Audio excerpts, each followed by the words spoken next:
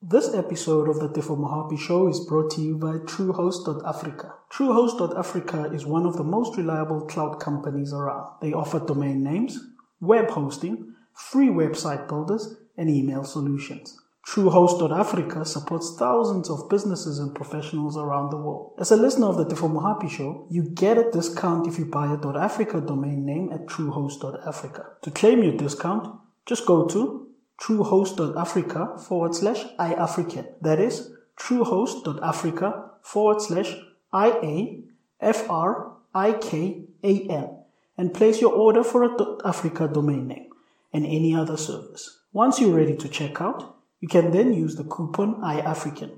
Again, that's iAfrican to get the discount before paying for your order. Welcome to an episode of the Tefo Mohapi Show hosted by myself. The show explores the impact, whether famously or infamously, some of my guests have had on the world. I believe that opening businesses and the healthy capitalism without the corporations which destroy the environment, etc. I think be naive to say that we've completely overcome any polarizing or divisive issues on the racial front. We thank you for taking some time out to listen to the podcast. If you open any newspaper, online current affairs publication, or news channel anywhere in Africa where media is not censored, you are almost bound to find a story about a corrupt politician on any given day. Of course, corruption doesn't originate in Africa and is not unique to Africa. However, the effects of corruption, especially when it involves public funds, are more pronounced across Africa as such monies rob the citizens of various public services that would go a long way to improving their lives. That's why I decided to have an in-depth conversation with Mama Obi Ezekwesili on this episode to help us understand this cancer and various ways we can curb it. Mama Ezekwesili, as you will hear during the podcast, is passionate about not only the development of Nigeria, but of Africa and its people. She co-founded Transparency International and served as one of the directors of the global anti-corruption body based in Berlin, Germany. Under Olusegun Obasanjo's second term as president of Nigeria, Mama Ezekwesili served first as the Federal Minister of Solid Minerals and later as Federal Minister of Education. She would later announce her candidacy for the Nigerian presidential elections of 2019. However, she would later withdraw from the process, citing divergence of values and visions with her political party. Let's get straight to it. It's quite an honor to have you on my podcast, ma'am Obigaeli Ezekwesili. Did I pronounce that correctly? Call me Obi. Obiageli Ezekwesili. Ezekwesili. Okay, Obiageli. Yeah. I was about to get to that because I noticed that you are commonly known as Obi. And as a Star Wars fan, and I don't know if you watch Star Wars, there's a character called Obi-Wan Kenobi. Well, I know that the superior forces are with me. But I think we'll get straight to it, and I know because you've got limited time. I think one of the things I've observed as a young person across the continent and traveling a bit across the continent is that we seem to have a problem, and I don't know if it's by accident or it's by intent. We seem to have a problem with leaders that are corrupt, if I can put it bluntly. And what I mean by corrupt, I mean that they don't deliver services generally for the public good or for the citizens. And I know that this is something quite close to your heart, given the organizations and the work that you've worked with. What are your thoughts on this? Is it a systemic thing? Is it a cultural thing? What causes this? Well, one of the things that we established at the time that we founded Transparency International, the global organization that works on issues of corruption almost 3 decades ago, is that corruption is not cultural to societies, but over time, the poor development of systems of sanction and reward can make a habitual pattern of incentivizing bad behavior look like there is a new artificial culture that rewards bad behavior. Corruption is not cultural to Africa. I made that point as a young mind that was a co-founder of Transparency International, and I maintain that same position today, even in the face of evidence that some of our sectors on our continent have been overridden by a certain habit and pattern of behavior that would suggest that people have acculturated to a certain pattern Yet, my sense is that it is the lack of institutions and the lack of systems and processes that are founded on collective value that has cost us what we currently project as being a continent where corruption is a culture. So what that says to us is that because what we find is an artificial construct of a failed institutions building environment, should we succeed in building the right institution that we once had in the pre-colonial Africa, we had institutions and mechanisms at the community level for sanctioning bad behavior and for rewarding good behavior. It is the fact that the adoption of modern bureaucracy without aligning it to existing systems and structures for punishment and reward that cost us this artificial state of acculturation toward bad behavior without consequence, which has grown to the level of impunity on our continent. Now, you mentioned something important, and that's what I wanted to start with and find out. You said that it's not cultural to Africa. Obviously, corruption is prevalent across the world. But would you argue that it ends up becoming a culture, that as people repeat these practices, it sort of becomes part of the system of doing things in any specific country? In all that I said, that's what I said. What you just said, I said an artificial construct emerges when over time you do not build the necessary system and the processes as well as the institutions for defining sanctions and reward in an environment. So what emerges is an artificial construct. It doesn't mean that that's how the people are. It is that you have incentivized the people into developing a pattern of behavior that is aberrant and quite antithetical to the people that they used to be. The innate pattern of behavior of the African person is not to be corrupt like you do. They don't wake up as Africans and, come with the DNA of corruption. That's totally unproven. You understand my point? So the environmental conditioning where we basically abandoned the systems of reward and sanction that we had in pre-colonial Africa, and because our societies have decided that, the pattern of behavior where people can get away with corruption, become wealthy, and are not questioned is okay. That's an artificial emergence of a certain way of behavior. And the point that I am making is that empirically, if you, in that kind of artificiality of a new pattern of behavior, changed the incentives and changed the reward system and changed the sanction system, and impunity has consequences, you would find that Africa would fall into shape. There wouldn't be anything like, this is cultural to them. Because anything that says that corruption is cultural to Africa is a racist ideology. I'm sure that's not what you want to project. Oh, no, not at all. What I mean by culture is more, how do I put it? A method and a way of how people do things, not necessarily by race, but how people have become used to doing certain things and have sort of given up and accepted that this is the way we do things. Well, this is not the way we do things. This is the new and artificial way that we do things. It's not accepted. It is that, over time, as the nation state has failed to punish bad behavior and has rewarded bad behavior while punishing good behavior, they have distorted the incentive system. And so people tend to think, okay, if you cannot beat this behemoth of a system that is pushing against your values, then you better join them. That's not your culture. That's something that is emergent. That's something that you can challenge and that you can change. All right? So the reason that I tie it to the matter of race is that a lot of the times when people say that corruption is cultural, they are saying that corruption is a black person's problem. And yet, based on empirical and, in fact, analytical evidence and historical evidence that we have, there is absolutely no society that can,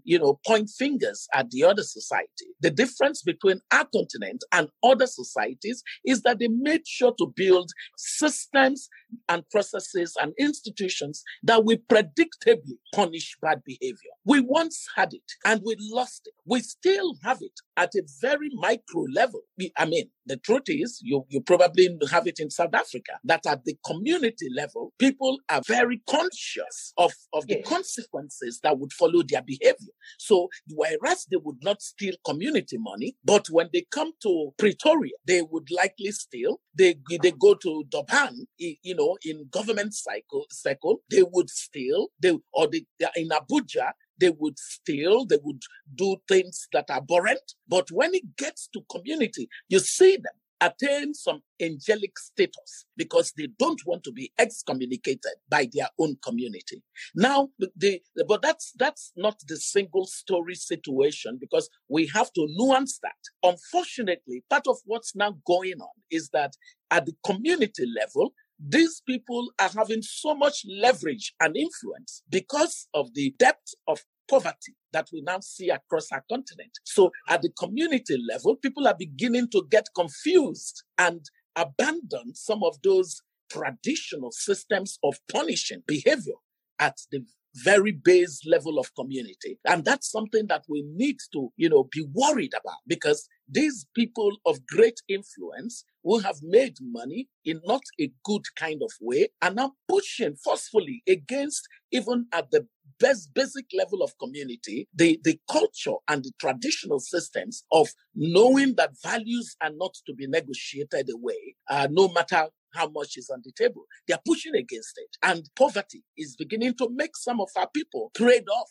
those values. That's dangerous for our society. I really like that you raised that point. 2 points that you raised that I really want to elaborate on and talk about. The first one is about, yes, at the community level, I stand to be corrected, and I think you're right. Across all African communities, or most, we have a certain system that's always been there where bad behavior is punished. Doing bad things is always either reported or punished. But as you correctly say, once people amongst our communities start rising into positions of political power or even business power, because corruption is not limited to the political sphere only, they start doing bad things, but they get away with them. The first thing I want to elaborate on is, firstly, what are your thoughts on how we can solve this sort of trade-offs that we're starting to make, or people are starting to make? But also to ask you, don't you think this is because as you move away from your community, it's such a small space. It's few people. Everybody knows you.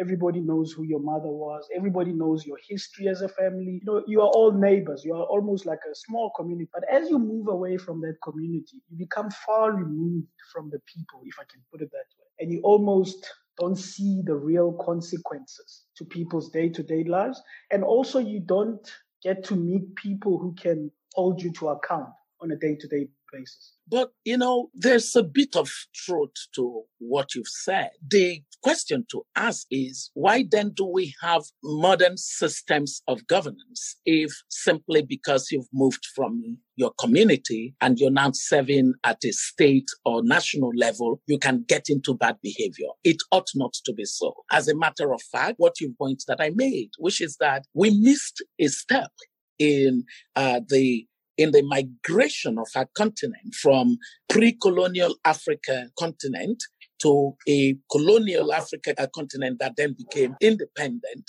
and adopted, whether it's the British bureaucracy or the Spanish bureaucracy or the Portuguese French bureaucracy. Whichever one we adopted was that it's supposed to be modern bureaucracy, but unfortunately in adopting it, we did not find the place of convergence between these new artificial constructs that have been left behind by the colonialists. We did not sort of find ways of aligning our traditional systems of being able to hold people accountable in society to the new things that we adopted. And so a misalignment and meant that there's an alienation of the African systems of reward and punishment from what you call today's bureaucracy.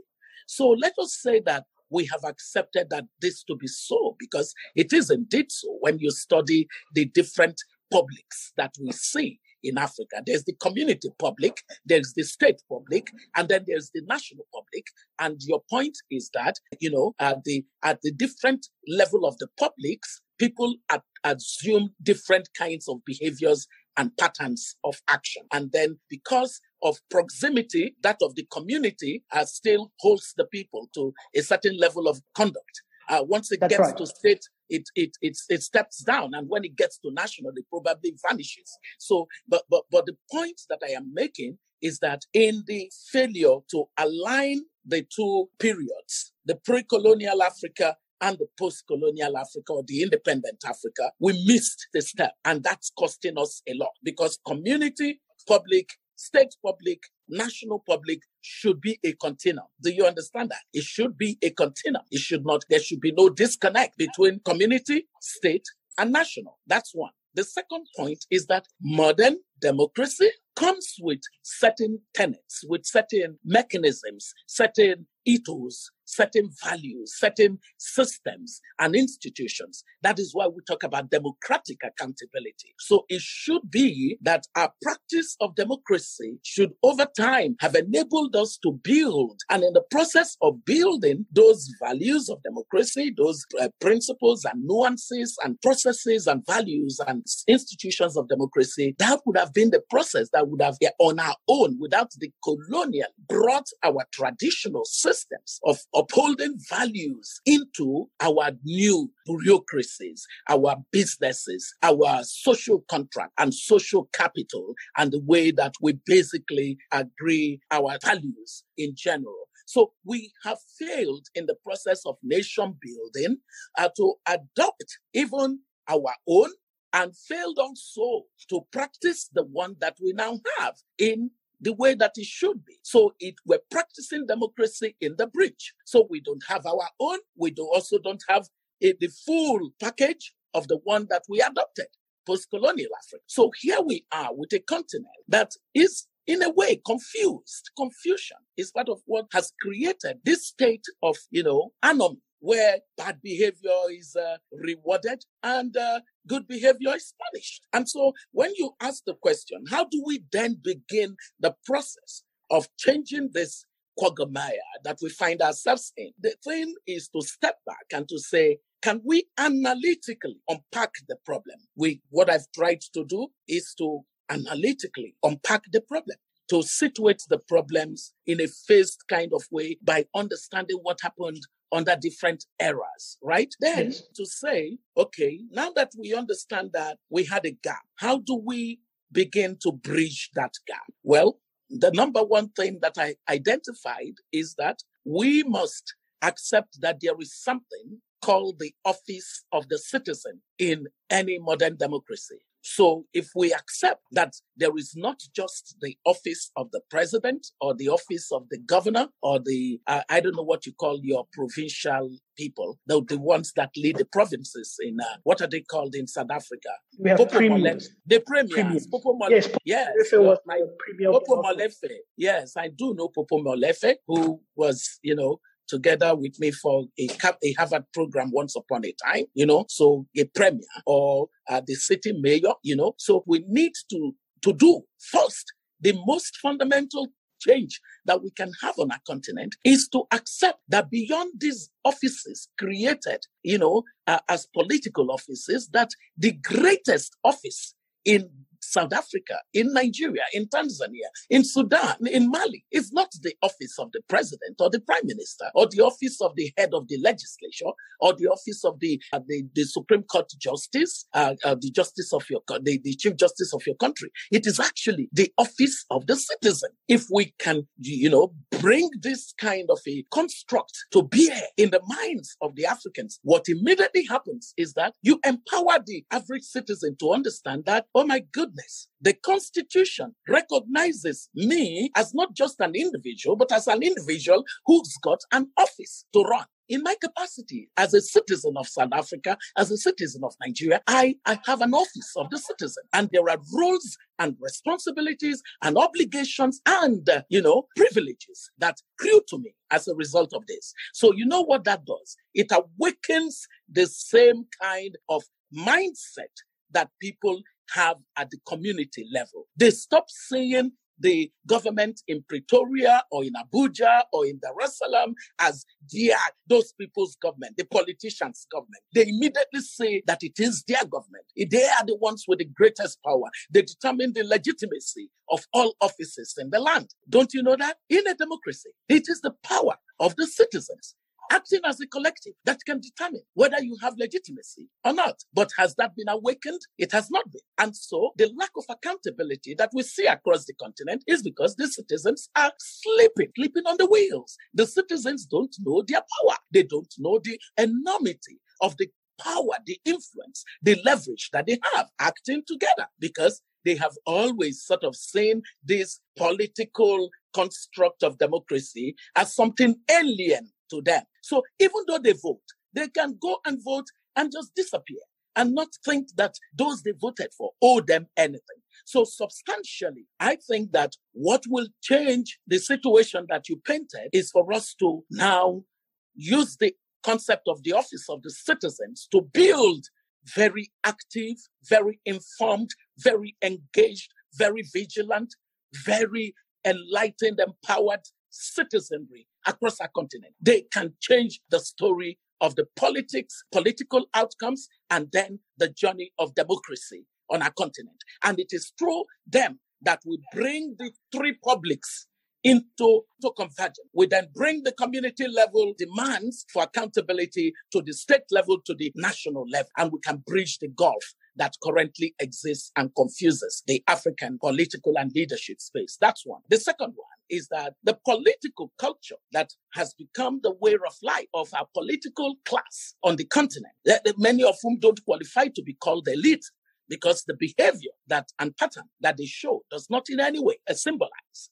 elite action. We need to focus on the political class of our continent and say, what is it about this political class that, worsened the situation on the continent? And we can say clearly that, well, they missed the definition of leadership completely. Leadership is service, it is service, it is service. But unfortunately, our own leadership on the continent has corrupted the definition of leadership. They think that leadership is to luxuriate in privilege. They think that the leader is the one entitled to the good life, and that good life is their entitlement, and that the citizens must suffer so that these few people of influence can have a really good life. That's a distortion of what leadership. And because this is distorted, the continent gets worse and worse in the way that its political culture grew over time.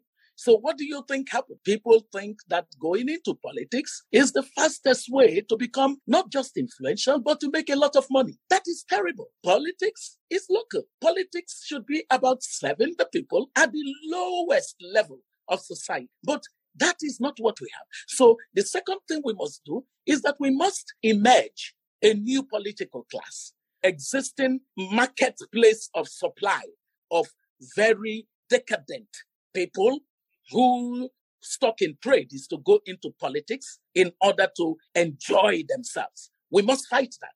That pipeline of supply of such kind of people must be fought by developing a different and new pipeline of a set of people who think differently, who process the issues of leadership entirely differently, and sees leadership, public leadership, as service. And that means we need to grow them. We need to immerse them. We need to be deliberate, and we need to be intentional. We need to be strategic. We need to be very, deep in the way that we define what kind of attributes should the new set of leaders that emerge on our continent have. I am known to espouse that for anybody to be a true leader in our continent, we must measure the person, evaluate the person against using three core attributes. Number one, character. Character, that state of being of where a person has wholesome integrity that is not contextual, wholesome integrity, because that's really what integrity is. Integrity is holistic. Anything off of it no longer is integrity. So integrity, honesty, reliable, sacrificial, given to public interest that is subordinate, that is never subordinated to their private benefit, character, a state of where you can, you're dependable. Your yes is your yes. Your no is your no. You are a person of moral rectitude. You're a person who will not negotiate values with anybody, no matter what's on the table. So character, then competence. They must be people that we have trained in order that they can cognitively identify what a problem is, clarify the problem, identify the risks, and then propose solutions, because they've got the training, they've got the skills to be able to solve different types of problems, right? Or to assemble the people who can solve those kinds of problems that they cannot themselves alone solve. And then the third C is capacity. Capacity means that we don't want people who, yes, they have character, they have competence, but they're simply not capable. When crisis emerges in the society, they cave under the crisis, under the weight of the crisis. We want people with resilience. We want people who are so capable in the midst of turbulence and uncertainty. They remain leaders, able to mobilize the solutions that society needs. No matter the gravity of the situation in the society, what's happening they stand firm to calm everybody down and find the way out of the situation that troubles society. So these three C's, character, competence, and capacity, they have to be the basis on which we evaluate our new leaders that we train. Now, we must train them. Now, I like the model that you're proposing, starting with the Office of the Citizen, and I want to start there. It's great to say we should have an Office of the Citizen, and because simply put, that's why we call our leaders public servants. They are supposed to serve the public. That's why they're supposed to. But as you say, they've deviated from that, and some of them see it as a way for them to become richer. So I'll give you an example. In South Africa, starting on the 21st of August in 2018, we've had this thing called the Judicial Commission of Inquiry into allegations of state capture led by Judge Zondo, where people have been coming forward with evidence of corruption in government and have been detailing how I think now we've gone into trillions of rands, or if not millions of dollars, that's been siphoned out of government to enrich people. And going back to the point we were talking about initially when we started, this cuts across races, because we've had white people come and talk about how they bribed politicians in government. So it cuts across races. What I wanted to find out, and coming back to your concept of Office of the Citizen, how do we legally and constitutionally implement something like this? Because typically it's supposed to be at the back of all of our minds as citizens to say we are the ones in charge because a country serves its people. But how do we implement the Office of the Citizen constitutionally? Is something like a Judicial Commission of Inquiry the right way to go? But to me, it sounds more reactive than the way to go. What are your thoughts on that? So my thoughts are that, making sure that we were even working within the context we currently have. So, for example, you do have something in your constitution or your law books that enables this kind of a public inquiry. That is a good first step. So that's a good thing to do. But if we stayed at that level, like you said, it would be merely reactive. So while I commend that action and I encourage all those who should be out there helping that committee or that tribunal to function and to get the results or achieve the objective for which it was set up, I then say to you that let's not stop at that level. So what must we do? We must get back to what I said about being deliberate, being intentional, and being strategic. So for the Office of the Citizen, we don't need another law for it. The truth is that the Constitution already gives us an office. It's just that we have not looked at the provision that is made on citizenship as an office. We need to just shift our mind. It's purely a behavior modification thing. It is a growing into an office thing. Our office is already established in the Constitution. We don't need some set of selfish politicians who, by the way, don't care for that Office of the Citizen to be the ones that empower us. No. When I hear citizens say, but we're not empowered, I say to them, my goodness, this is the height of foolishness. There's no more empowering that is greater than the fact that the Constitution has many provisions concerning you as a citizen. That's your office. That's your mandate. That's your duty. That's your responsibility. That's your privilege. And so grow into the stature the full stature of the person who occupies that office. So now that we know that our citizens are taken in by a state of powerlessness, that has made them not to see that they actually do have an office that they should function in. And that this idea of being the lethargic, being docile, being apathetic, acting unconcerned, and hoping that some messiah would emerge and save them is the wrong one. What must we then do? Then it means that those of us in society who have a level of training and have attained a certain level of understanding of how to organize and not to agonize, we need to begin to create communities of like-minded people who would invest their time toward the kind of enlightenment and education and mobilization that activates the office of the citizen. Some of these organizations that are working in civil society and doing their little things and trying to do projects and almost beginning to think that their life is about my own NGO, Mongo, they should abandon that thought. What is much more urgent is for all of these organizations to come together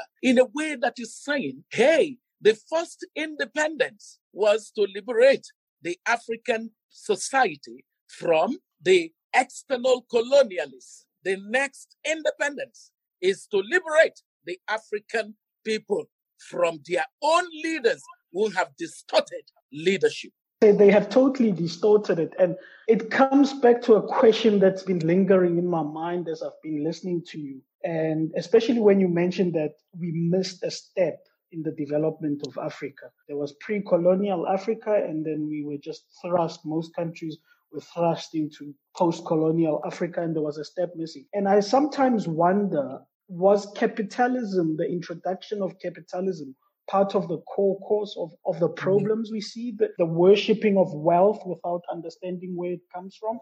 Is this what's caused where we are? I would say no. The reason is because there is really not been a true embrace of capitalism in our societies. That's the truth. What our political leaders have practiced is not even capitalism. If it were true capitalism, then what it would have done is that it would at least have delivered a certain level of prosperity in our society. It hasn't done so that. Would you call it crony capitalism then? It's more crony capitalism.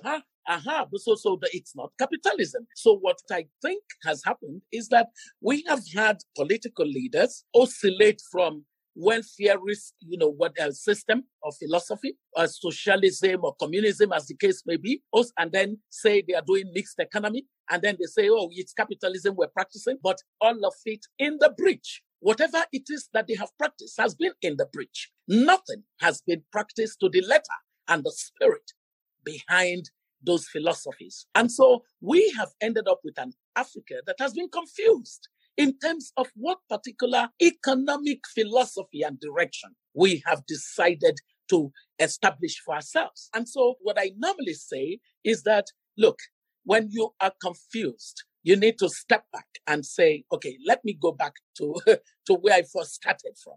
All right? Where we first started from in our African society is a society that did not encourage laziness. Did we encourage laziness? Were we a lazy continent? No, we were quite hardworking. We were very hardworking continent. So step back to that. Now, it was the African society not the kind of society that lived the truism that a man who does not work should not eat? Nobody in the community just, went to work only to come and feed an indolent person who stayed at home. We didn't do that because indolence was bad behavior. Wasn't that so? We need to sort of step back and say, okay, if we were a continent that celebrated effort, rewarded effort, and frowned at indolence, what does that say about us? It says that we are a society that believed in economic individualism. And yet, do you get it? We believed in economic individualism. But guess what?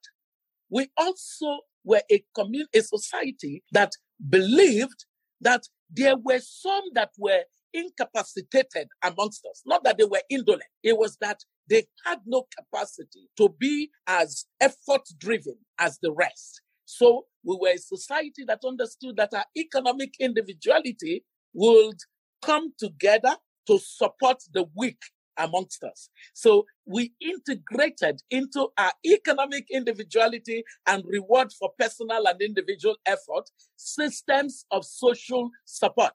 So that's why we had the social safety net. That's why we have the extended family system, where the one who is able to make, work hardest and makes sufficient money would be able to have a portion of it that went into a collective purse to support the ones who were not doing that well. Do you see that? So in understanding our root and the culture and the behavior that we showed, we can now see that we did not simply practice socialism, where we simply said, everybody, just work and put in a purse. And those who go to the work and sleep all day will get the same thing as those who worked hard. That's a distortion. We didn't do that. So what it means is that we can go back and say to ourselves, how then do we design a very African way of economic system? Well, I have come to the conclusion that the best way to design is to be led by economic empirical evidence. If we can use analysis and evidence to identify the different sectors of our economy, the different issues in our society, who and what solved it best, we would then practice economic pragmatism as a philosophy. If it is government that solves a particular thing best, we would build the systems within government to make sure that it solves those things best. If it is private sector that solves a particular thing best, we would give all of the enabling context for private sector to thrive in solving it. If it is citizens acting as a collective that collaborate to solve certain things better, we would give them all the liberty, the freedom they need in order to do that. Economic pragmatism. And that economic pragmatism would enable us to have the economic individuality laced with social consciousness, as well as the capacity to learn, to make mistakes, to correct, to adapt, to absorb, to reorientate. We have all the flexibility because now we have seen that capitalism, working at its best, does produce plenty of prosperity, but that it does leave many people behind. And that because of the inequality it creates, it distorts the level playing field. And so we can tweak around it. We can look and we see that, when China was busy practicing communism or socialism, as the case may be, with Russia, it did not actually grow. It was distributing poverty equally amongst its people. So suddenly we come to the realization that we shouldn't get into this fetishness of ideology. We should simply say to ourselves, what design for ensuring inclusive prosperity and social well-being of our people can we have? As we wrap this up, listening to you throughout almost this hour, I can hear somebody who's very passionate about not only the continent, not only Nigeria, but about just better life for people. Now, I know that in 2019, you were supposed to run as a president for Nigeria or for the elections, and you pulled out. The question would be, would you still consider something like that, considering that there's still a lot of work to be done, not only in Nigeria, but across the continent? So there are many years ahead, so you can't predict. But right now, my greatest vision is to fix politics on our continent. And so I went away and spent 6 months at the Robert Bosch Academy doing some research into what the structural issues that are the bottlenecks to us having a political culture that enables us to have the kind of democracy that works for citizens. We have gross democracy. It's gross. It's really gross. The democracy deficit that we have on our continent. We have democracy without dividend, without benefit for the people. And democracy is anchored on the people. Of course, we have identified that, democracy without the absolute engagement of the office of the citizen will be a captured democracy. It would be a captured state where a few who have influence and leverage, do influence peddling, and then to the utter neglect of the larger number. That's a problem. What then must we do to correct it? That was the basis of my work on fixed politics. And that fixed politics is something that looks at emerging an empowered electorate construct of the office of the citizen as pillar one in the triangle, and then emerging a new political class as pillar two on that triangle, and then reforming the political and electoral context in societies as the apex of the pillar. So when you do this in a systemic and in a systematized kind of way, in a way that is very deliberate, what you would get is a structural change of our politics. We want to change our politics structurally, because when we do that, then we can have political outcomes that resemble these values that an emerged and empowered electorate, a new political class, that is designed to act in public interest and subordinate their private interest to public interest. We merge that kind of political class. We merge political context where institutions of democracy act for the good of society and not act as part of the corrupted political class. They are mostly in sync with in current state of affairs across the continent. So this particular piece of work that I am doing on fixed politics is really my cause célèbre at this time. And so my basic premise for it is that until we can do this kind of a thing, it is harder for you to have a sleeping electorate understand that it is in their own interest to correct the anomaly in the society. Thank you very much for being with us on the podcast, and may the force be with you. Remember to tell your friends, family, and colleagues that the show is available to listen for free on Apple Podcasts, Google Podcasts, Spotify, Deezer, or any other app that you use to listen to podcasts. Also, make sure to head over to www.iafrican.com/radio. That is www.iafrican.com/radio, and subscribe to get notified on new episodes and any other iAfrican radio shows. Stay safe on the web.